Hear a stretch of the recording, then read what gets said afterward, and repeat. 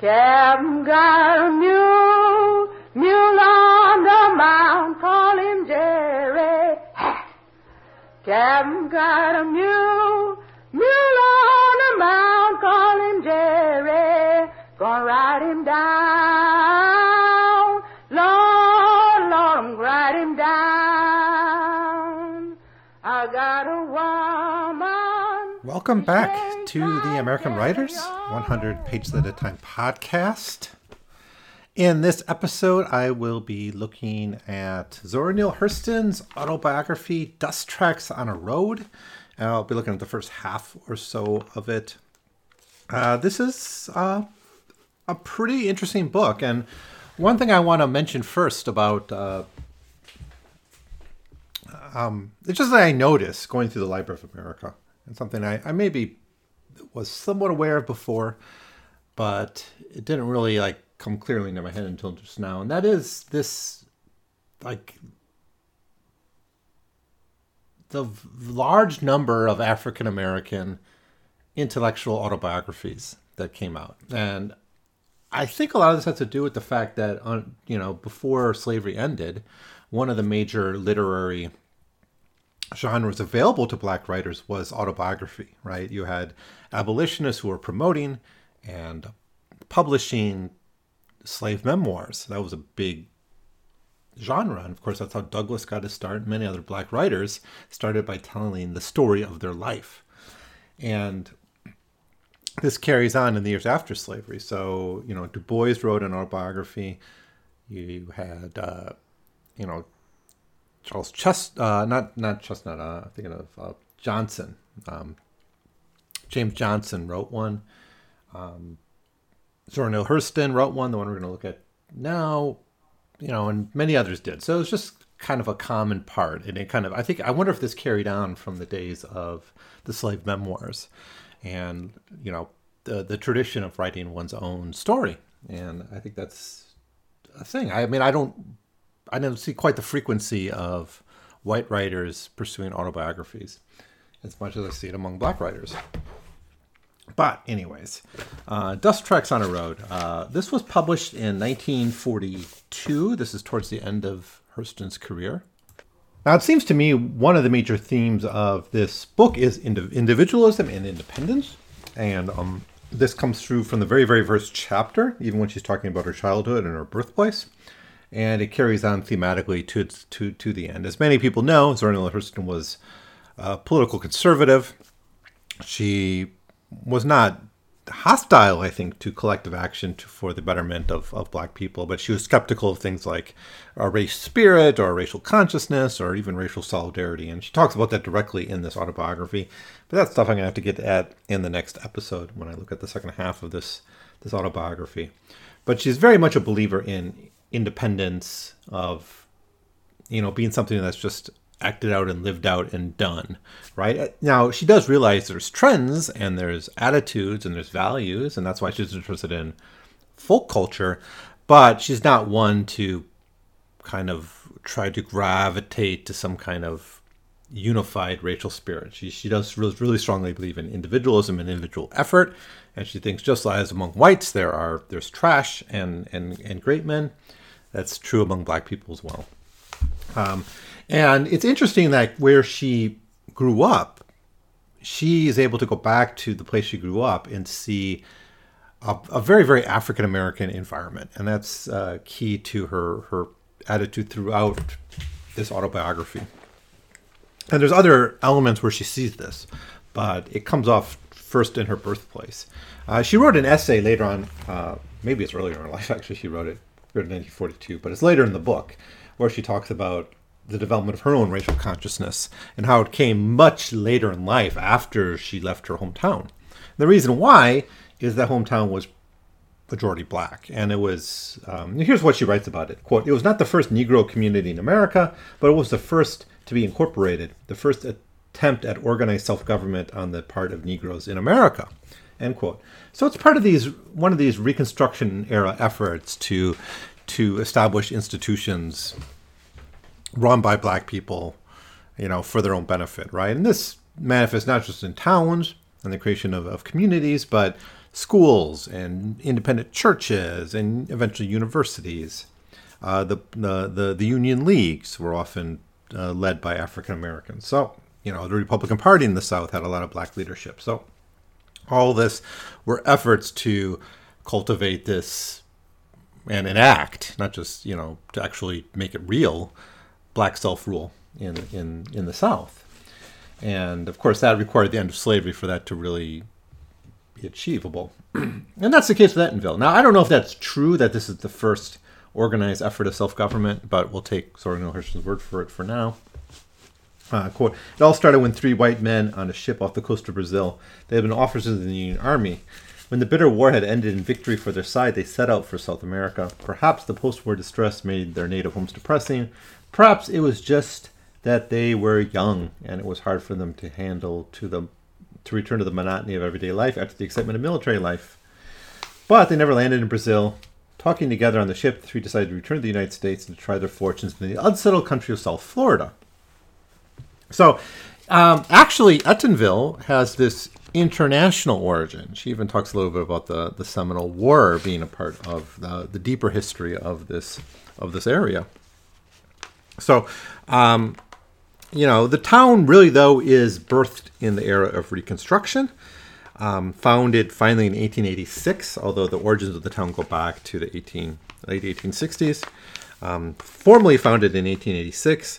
And the argument she gives here in this chapter, it's called My Birthplace, is that it kind of went from a society of an interracial society, where you had former Civil War veterans playing a role, you had the Freedmen's Bureau playing a role in that, you had former slaves, freedmen playing a role in creating the town, and eventually, though, it does evolve into black self-rule. But at the same time, though, this community is rooted in conflict with Indians. It's got a very, very deep local history. And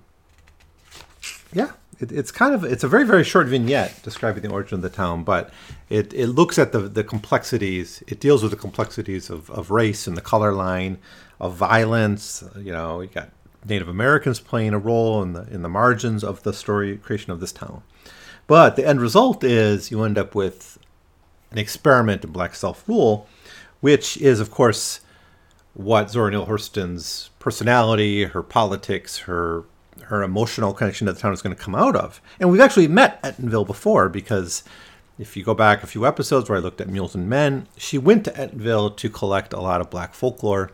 She went back to her hometown, to a place where it wasn't just political self-rule, but you had, of course, that kind of cultural autonomy that comes from that allowed folklore to survive and endure independently of majoritarian white culture in the South and across the United States overall.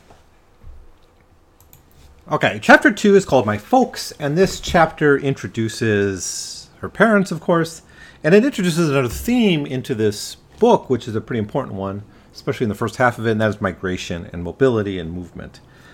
So her father is John Hurston, and he's a migratory man.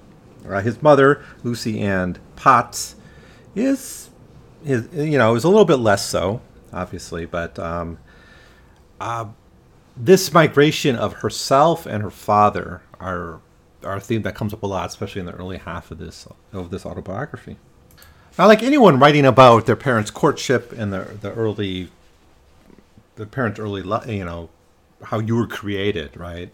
You're going to run into a lot of mythology. You're going to run into, what's your sources for that? You don't remember it, so you have to build it from what you've heard, right? And with that, you get a lot of mythology, and you tend to romanticize that, I would say. And Zora Neale Hurston does a good job of not doing that, right?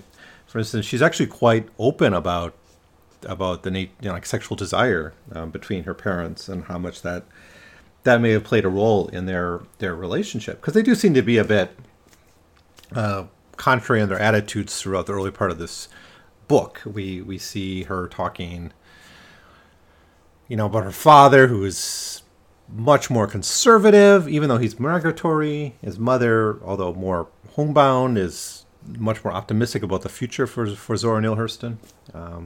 But there's differences between them, but they do seem to have a They seem to jive physically. Quote, so looking back, I take it that Mama and Papa, in spite of his meanderings, were really in love. Maybe he was just born before his time. There was nothing then to hinder impulses. They didn't have these zippers on pants in those days, guaranteed to stay locked no matter what the strain. From what I can learn, those button-up flies were mighty tricky and betraying. Maybe I could ask around. Somebody will tell me what modern inventions has done a lot for morals. End quote. I mean, that's just really funny too about the impact of the zipper on sexuality. I know we've heard about the automobile. I'm sure whatever benefit that the zipper had in morality was undone by the automobile, because that, of course, the automobile allowed young men and young women to get away from their parents' house. But I don't know. Technology and morality. It's an interesting subject to look into a little bit more. But they are very, very different people, her parents. Quote, Mama exhorted her children at every opportunity to jump at the sun. We might not land on the sun, but at least we would get off the ground. Papa did not feel so hopeful, let well enough alone. It did not do for Negroes to have too much spirit. He was always threatening to break mine or kill me in the attempt. My mother was always standing between us. She concluded that I was impudent and giving too much talking back, but she didn't want to squinch my spirit too much for fear that I would turn out to be a mealy-mouthed ragdoll by the time I got grown. Papa always flew hot when Mama said that. I don't know whether he feared for my future with the tendency I had to stand and give battle, or that he felt a personal reference to Mom's observation. He predicted dire things for me. The white folks were not going to stand for it. I was going to be hung before I got grown. Somebody was going to blow me down for my sassy tongue. Blah, blah, blah. The quote goes on with this, but we see the difference between their attitudes.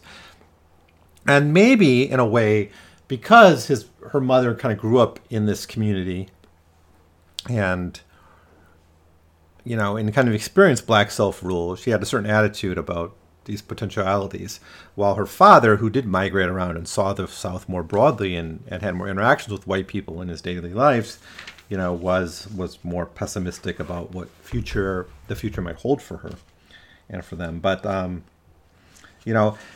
now Zora Neale Hurston's conservatism is really a political conservatism, right? I don't think it's not a social conservatism. She doesn't believe in the limitations of any one person, right? She's just kind of more for individual effort than collective action. So her father's conservatism was a very, very different type of her than her conservatism, as would evolve later in her life. And we'll talk about that more in the next episode. So I see this as kind of the what she's focusing on earlier in the story of her life is migration and community, and how they kind of go together or how they run in contrary at times. But and I think her two parents kind of represent one versus the other. And this comes up again in chapter 3, which is titled I Get Born, which obviously is about her birth. It's only a 4-page chapter, but it also hints at these two different tensions between family or migration and family and community on the other hand. And how do we see this? Well, we see this literally in the time when she was born. Quote, my saying goes like this. My mother's time had come and my father was not there. Being a carpenter, successful enough to have other helpers on the job, he was always away on building business as well as preaching. It seemed that my father was always away from home for months at a time. I had never been told why, but I didn't hear that he threatened to cut his throat when he got the news. It seemed that his one daughter was all that he figured he could stand. My sister Sarah was his favorite child, but one girl was enough. Plenty more sons, but no more girl babies to wear out shoes and bring in nothing. End quote.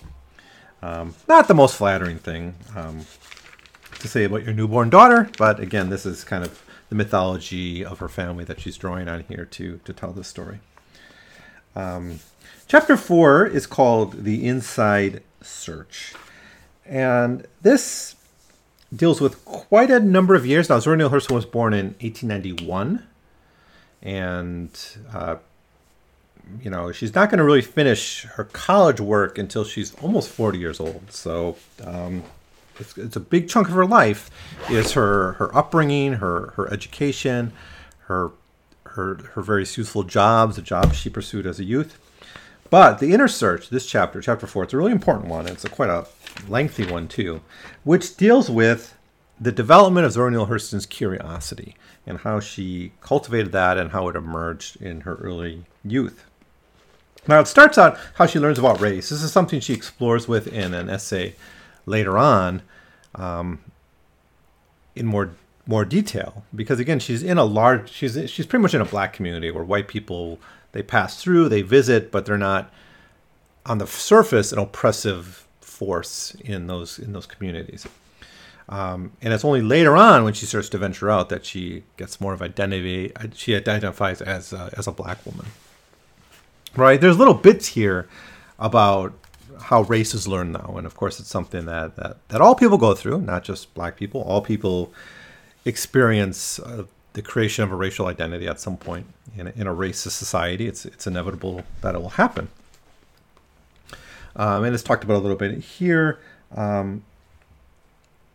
But a lot of this is about kind of her movement inward and how she started to develop her own consciousness inside about her identity and her interests and her curiosities. And she gets it through her school. She gets it through her experience with books, the various learning she gets into. Now, in many ways, and this is a common thing among intellectual biographies, is how people find that their own intellectual curiosities and their pursuit of intellectual, their kind of intellectual quest leads to a greater social loneliness. I think Zora Neale Hurston seems to do better than many other people have done in kind of maintaining social connections. And we'll see this later on when she starts to attend college and goes to high school very late in her life. As you'll see, she eventually had to fake her name or her birth date. I mean, she had to fake her birth date to, she was in high school, like finishing up her high school in her mid to late 20s, and she said she was born in 1901, when she was actually born in 70. So she took 10 years off her life to kind of fake that she was still a high school student. So it's it's going to be a long process for her, partially because she had to go to work. But very early on in her schooling, though, as she was a young person, she started to develop this inward interest, right? But as I said, it doesn't quite take away from her ability to be social and interact with other people. And it's going to be very key to her work, because she's going to primarily study folklore. And by studying folklore, she is able to connect to people, right? If you want to be an anthropologist, you have to be able to talk to people. You can't just do a book work to do that kind of research. Now, part of what she says about this is her education and her reading started to break her away from her communities. And I think it's interesting how her research will bring her back to this community. But in her youth, she kind of starts to venture out with this kind of inward exploration, which takes her out into a broader world, which isn't just black writers, obviously, because the majority culture that you're going to read is a white culture. So she's going to read Norse mythology. She's going to read about Christianity. She's going to read Gulliver's Travels and Grimm's Fairy Tales and the Greek and Roman myths and all that, especially the Norse myth. She emphasizes exploring the Norse myth a lot, which she quite liked. So anyways, here's what she says about this. Quote, "In a way, this early reading gave me great anguish through all of my childhood and adolescence. My soul was with the gods and my body in the village. People just would not act like gods. Stewed beef, fried fatback, and morning grits were no ambrosia from Valhalla. Raking backyards and carrying out the chamber pots were not the tasks of Hercules. I wanted to be away from the drabness and stretch my limbs in some mighty struggle. I was only happy in the woods. And when the ecstatic Florida springtime came strolling from the sea, trance glorifying the world with its aura, then I hid out in the tall wild oaks that waved like a glinty veil. I nibbed sweet oak stalks and listened to the winds soughing and sighing through the crowns of the lofty pines. I made particular friendships with one huge tree, and I always played about its roots.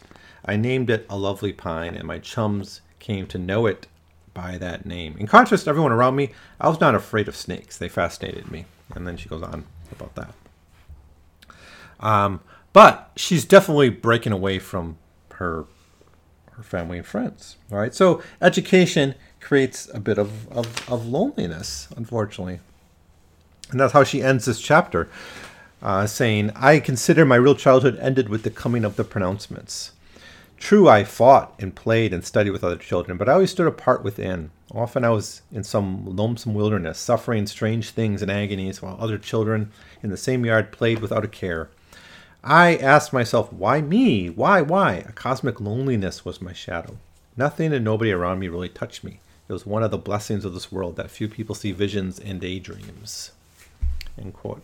And that's the end of chapter 4. It's really a really important chapter. Again, common in intellectual biographies, because there's that moment in which people have to establish when they first started reading, what they read, how that inspired them, how that cultivated their thinking. And I wonder if it's true that people who are kind of intellectual and move that way, become scholars, how much they write back. How much do they reinterpret their early history as largely an intellectual biography? Like, because memory is something we cultivate because we think about things that happened in our past, right? If we see ourselves as romantic, we might think our first memories are those of our first love or the first person we kind of became enamored with. If we're a warrior, we might think back to when we think of our youth, we focus on our first memories being the first fight we got into or something. And so an intellectual might think back, what were the first books I read, or what were the first times I started to think independently of my teachers or whatever. And I think that's what Zora Neale Hurston is trying to do in this chapter 4. It's a really nice chapter. I love this one very much. So if chapter 4 looks at the origin of her curiosity, chapter 5, which is called Figure and Fantasy, looks at the origin of her creativity. And this creativity is built in her community. And I think this is, I'm thinking of like Murray Bookchin and something he said about, he gave a speech, and it came up a lot in his work too. He was an anarchist ecological thinker from the later 20th century. And he wrote, I think this was in a talk he gave to her, he talks about forms of freedom, right? And he says, freedom must emerge from like a strong community, right, for it to be meaningful. Otherwise, we're just like independent people living on islands, right? Freedom, and this even is in Rousseau, as I recall, that somehow our conception of freedom must be built into community. Otherwise, it's kind of meaningless. If we're not interacting with other people, freedom is really just us on a desert island, right? If you think of it like the soil on which our individuality is the plant that emerges from a soil, that soil could be toxic, it could be corrupted, it could be poisonous, or it could be really wholesome and healthy. But without that, you're just like in the Jesus myth, right? The scattered seeds on rock or whatever. And she does emphasize that her creativity, her independence, her autonomy, her intellectual autonomy comes out of a community. And the metaphor for this is Joe Clark's porch. Joe Clark, a neighborhood person who basically had this porch in which different people would sit at and talk to. And this very much parallels a scene in Mules and Men in which she goes and visits a porch much like this to talk to the men who are sitting there and hear stories from them, and has a conversation with them about folklore. So, but it's a place of community, and it's of discourse, of vulgar conversations, but real meaningful communities being built there. It's not woke. I'm sure people could criticize this in all kinds of ways now, but for the time, she's enamored by this.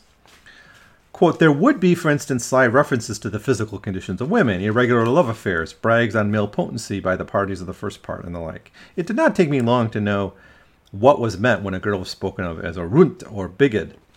For instance, someone would remark, the dell is runt, Yep, someone is telling me a pitcher can go to a well a long way, but it's bound to get broke sooner or later. Or some woman or girl would come switching past the store porch, and some man would call her, hey, sugar! What's on the rail for the lizard? Then again, I would hear some man say that, I gotta have my ground rations. If one woman can't take care of it, I gets me another. And quote, she goes on with this. And obviously this is vulgar, earthy talk going on. And it's partially just the life and the community that she's a part of. But I'm struck here, reading this, how much Zora Neale Hurston's attitude about herself and her community are and her own independent way of looking at the world is rooted in this very strong community, all symbolized by Joe Clark's porch. And she even mentions here how she heard some of the first stories, the lies, as they're called in Mules and Men. I think she uses the same language here to refer to the folklore that people shared while at this porch. Ultimately, though, this all climaxes in Zora Neale Hurston's, identification of and awareness of her own creativity, right? And the chapter ends with the growing blurring of reality and folklore in her own mind, right? Which I think is really key to her own creativity. The fact that she will write folklore, but also fiction. She'll write nonfiction accounts and historical accounts, but she'll also write, her own stories, and it's all blurred together. Like that. I mean, the way, I think even Stephen King says this once, that like fiction is just the lie, is the truth in the lies, right? Is the truth hidden in lies. And that's all in there. This is another really great chapter. I think 4 and 5 together are just really wonderful chapters dealing with how a young person develops their own intellectual curiosity and eventually intellectual independence while being rooted in a very, very strong community with its own culture and traditions and values. Perhaps vulgar, perhaps not in our 21st century mindset woke enough, but still pretty amazing and pretty awesome stuff in the sense of a real lived community. So chapter 6, I think this is mostly set in 1904 when Zora Neale Hurston would have been 13. And the chapter is called Wandering, but it's really the chapter that first deals with her experiences of death. She experiences the death of her mother, this illness and death of her mother, and another woman, Cousin Jimmy. Or was that a man? Yeah, a man, Cousin Jimmy. And out of this, we get her beginning her phase of wandering about and working. And that's going to be a lot of her late teens and 20s is going to be work. And that work is going to take her in many different places across the South. But she makes a distinction first that, like, the death of her mother leads to her first wandering, but that wandering it's not yet in physical place. Quote, that hour of my wandering, not so much in geography but in time, then not so much in time as in spirit. Mama died at sundown and changed a world. That is, the world that had been built out of her body and her heart. Even the physical aspects fell apart with a suddenness that was startling. My older brother was up in Jacksonville in school, and he arrived home after Mama had passed. And then she had been washed and dressed and laid on the ironing board in the parlor. And then she goes on to talk about the funeral. But how does this begin her real physical wanderings? Well, it does it because she then goes to Jacksonville to also be a student there. So that's, her father is not the most available, I guess. And so she ends up going to Jacksonville to school. So this is the first big change in her life.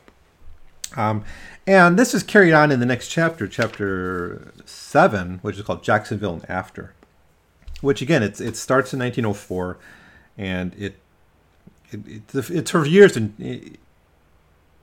basically in Jacksonville for her schooling. Remember, now she's 13 when she's continuing her schooling in a new location, because that's where some family is. Her father remains back at home. However, much of this chapter, a whole lot of this chapter, deals with her hatred for her stepmother. That's a really big theme here. I don't know, it's, unless you're interested in kind of the more lurid details of her family, it may not be as interesting to you. I'm more interested in the politics, and the stuff in chapter 4 and 5 I thought was really great. She really expresses her rage here for her stepmother, because she gets news eventually that her father remarries, and she just has Zora Neale, I think she must have still hated her stepmother in 1942, because she doesn't tone down her language at all in talking about her. What do we have here? There's descriptions of physical violence between Zora Neale Hurston and her stepmother. Here's just some of it. I mean, she goes on for pages about this relationship. Quote, that fight brought me things to a head between Papa and his wife. She said Papa had to have me arrested, but Papa said he didn't have to do but two things, die and stay black. And then he would never let me sleep in jail at night. She took the matter to the church and the people laughed. Most of them had been praying for something like that to happen. They were annoyed because she didn't get her head stomped. The thing rocked on for a few months. She demanded that Papa handle some of the sisters of the church who kept cackling her about it. But he explained that there was nothing he could do. They were old friends of my mother's, and it was natural for them to feel as they did. But pages and pages about her hatred, her hostility with her stepmother. And that's a lot of what Chapter 7, Jacksonville and After is about. We don't get too much about her schooling there, but it's a big part of the story here. She increasingly begins to feel more isolated, and her wandering kind of contributes to her feelings of isolation. She says at the end of the chapter, my vagrancy had begun in reality. I knew that. There was an end to my journey, and it had happiness in it for me. It was certain and true. By the way, its agony was equally certain. So anyways, that's chapter 7, mostly about her relationship with her stepmother. But then we kind of enter this new stage of wandering for her. So she's already been in Jacksonville, away from Eatonville, but away from her home. But in chapter 8, we see her kind of going out into an even broader world. And this chapter is called Backstage in the Railroad. And it's revealed early in this chapter that she needs a job. She needs some kind of income. And she tries various work. And again, much of her late teens and 20s are going to be spent at work until she kind of returns to school. And that's what chapter 8 mostly is covering. It's a long chapter, and it covers a lot of Zora Neale Hurston's life. All right, much of her 20s are kind of summed up in this chapter. I would like to know a little bit more about her working life, because that's some of the pretty fascinating stuff here. In my perspective, I mean, there's something kind of actually amazing about Zora Neale Hurston, in that she, despite her curiosity and her education early in her life, and her ability to kind of step outside of herself and the experiences of her small town, life worked against her at every step of the way to get her to kind of to just be a working class person, right? And it's kind of luck that gave her other opportunities, to be sure. But, how often do people who, don't go back to high school until their late 20s become, great writers? I don't know. There might be other examples, to be sure. And there's something kind of amazing, though, about, I think, Zora Neale Hurston's ability to go from kind of drudgery and labor and wandering and rootlessness and the loss of family members and all that, to becoming a great intellectual. And of course, the end of her life is going to be, poverty, and she's going to be forgotten largely. And it's kind of sad, but she achieved so much during her brief creative period. I mean, it's actually less than 2 decades where she's really producing most of her work. She's kind of like Melville in that way. Like, Melville is someone who is mostly obscure throughout his life, but in a decade and a half produced these wonderful works that we can still enjoy. But anyways, we're not going to get there until the next episode, when I look at the second half of her life. And even then, she doesn't say that much about her actual writing. It's not the primary concern of her memoirs. I think she figures you can buy her book, I guess. But anyways, chapter 8 is about her working life, as she's entering into adulthood. And she wanders from job to job. She works as a domestic servant. She's got, she's dealing with this remarriage of her father. And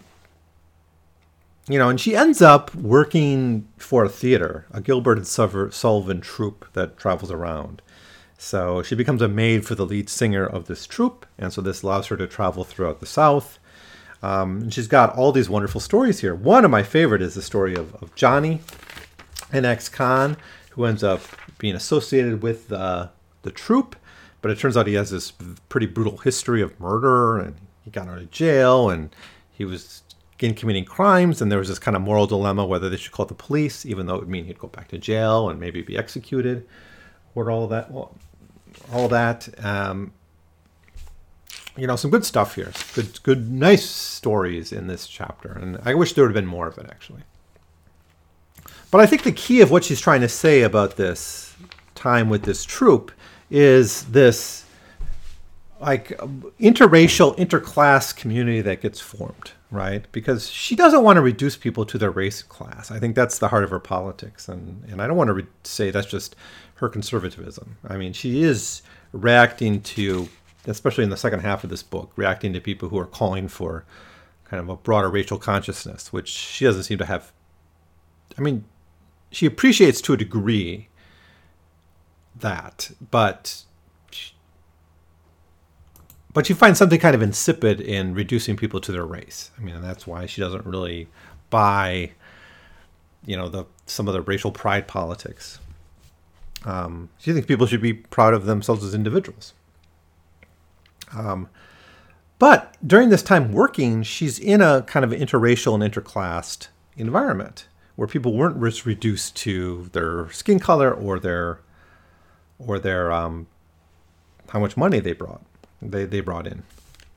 Quote, more than that, I saw 30-odd people made up of all classes and races living a communal life. There were little touches of professional jealousy and the catty crack now and then, but let sickness or trouble touch any member, and the whole cast rallied around to help out. It was a marvelous thing to see. There were a few there from good families and well-to-do homes who slept in shabby hotels and made meals on sandwiches without a murmur. From what they said and did, you would think they were as poor as the rest. With all branches of Anglo-Saxon, Irish, street Jews, and one Negro together in a huddle, and all friendly, there was a lot of racial gags. Everyone was so sure that nobody hesitated to pull them. It was all taken in good part. Naturally, all the Negro gags were pulled on me. There was enough of the others to divide things up. For instance, one night, Miss M cut her eyes in my direction slyly and began to talk about blondes, brunettes, and brunettes. Blondes, brunettes, and burntettes. They gagged me so much before overture that they called it made Miss M go out there and cut a hog. In the long recitative before the first act of Pinafore, with the heroine mulls over what she is leaving in her father's house when one is going on and marrying a poor hero, she mentions dirty children crying and dinging clothes at drying. Okay, anyways, that is her experience of kind of an environment in which race is real. I mean, people are joking about race and commenting on race, but it's a community that transcends that, right? And this parallels, I think, the community she grew up in, Eatonville, which was all black, but because it was all black, it was kind of beyond race as well. People were judged for reasons besides skin color, right? Yeah, white people would come in and out, but race wasn't the primary division in that community, right? To where she's working in a troop that's wandering about, where again, race and class aren't the main divisions, even though she's now the complete opposite. She's the only black person in the community. So, yeah, I think I know what she's trying to do here in contrasting Eatonville and this troop, and why she spent so much time on both of those places. So anyways, that's the first half or so of Dust Tracks on a Road. A very fascinating autobiography. I think it's worth checking out. But I will say more about this in the next episode. I'll look at chapters 9 through, I guess it's 16, which will finish it up. And that will get more into her academic life, her schooling, her advanced schooling, her research life, her books, and finally her politics. She has a really important chapter called My People, which summarizes her views on racial politics. And I'll talk about that in the next episode. But for now, if you have any of your thoughts about Zora Neale Hurston's autobiography or her life, or any questions you have, or anything more you'd like to know, anything I'm misinterpreting or getting totally wrong, please let me know. I'm probably wrong about much of this. So just leave your comments below, or send me an email at 100pagescast@gmail.com, and I'll try to get back to you or reply to you. But that's it for now. I'll see you next time when I finish up my thoughts on Dust Tracks on the Road by Zora Neale Hurston. Thanks for listening. Anna told her it must be the Hellfire Captain. And I told her, must be the hellfire captain. Ha, he had blue eyes. Lord, Lord, he had blue eyes. Don't you hear them? A cuckoo bird.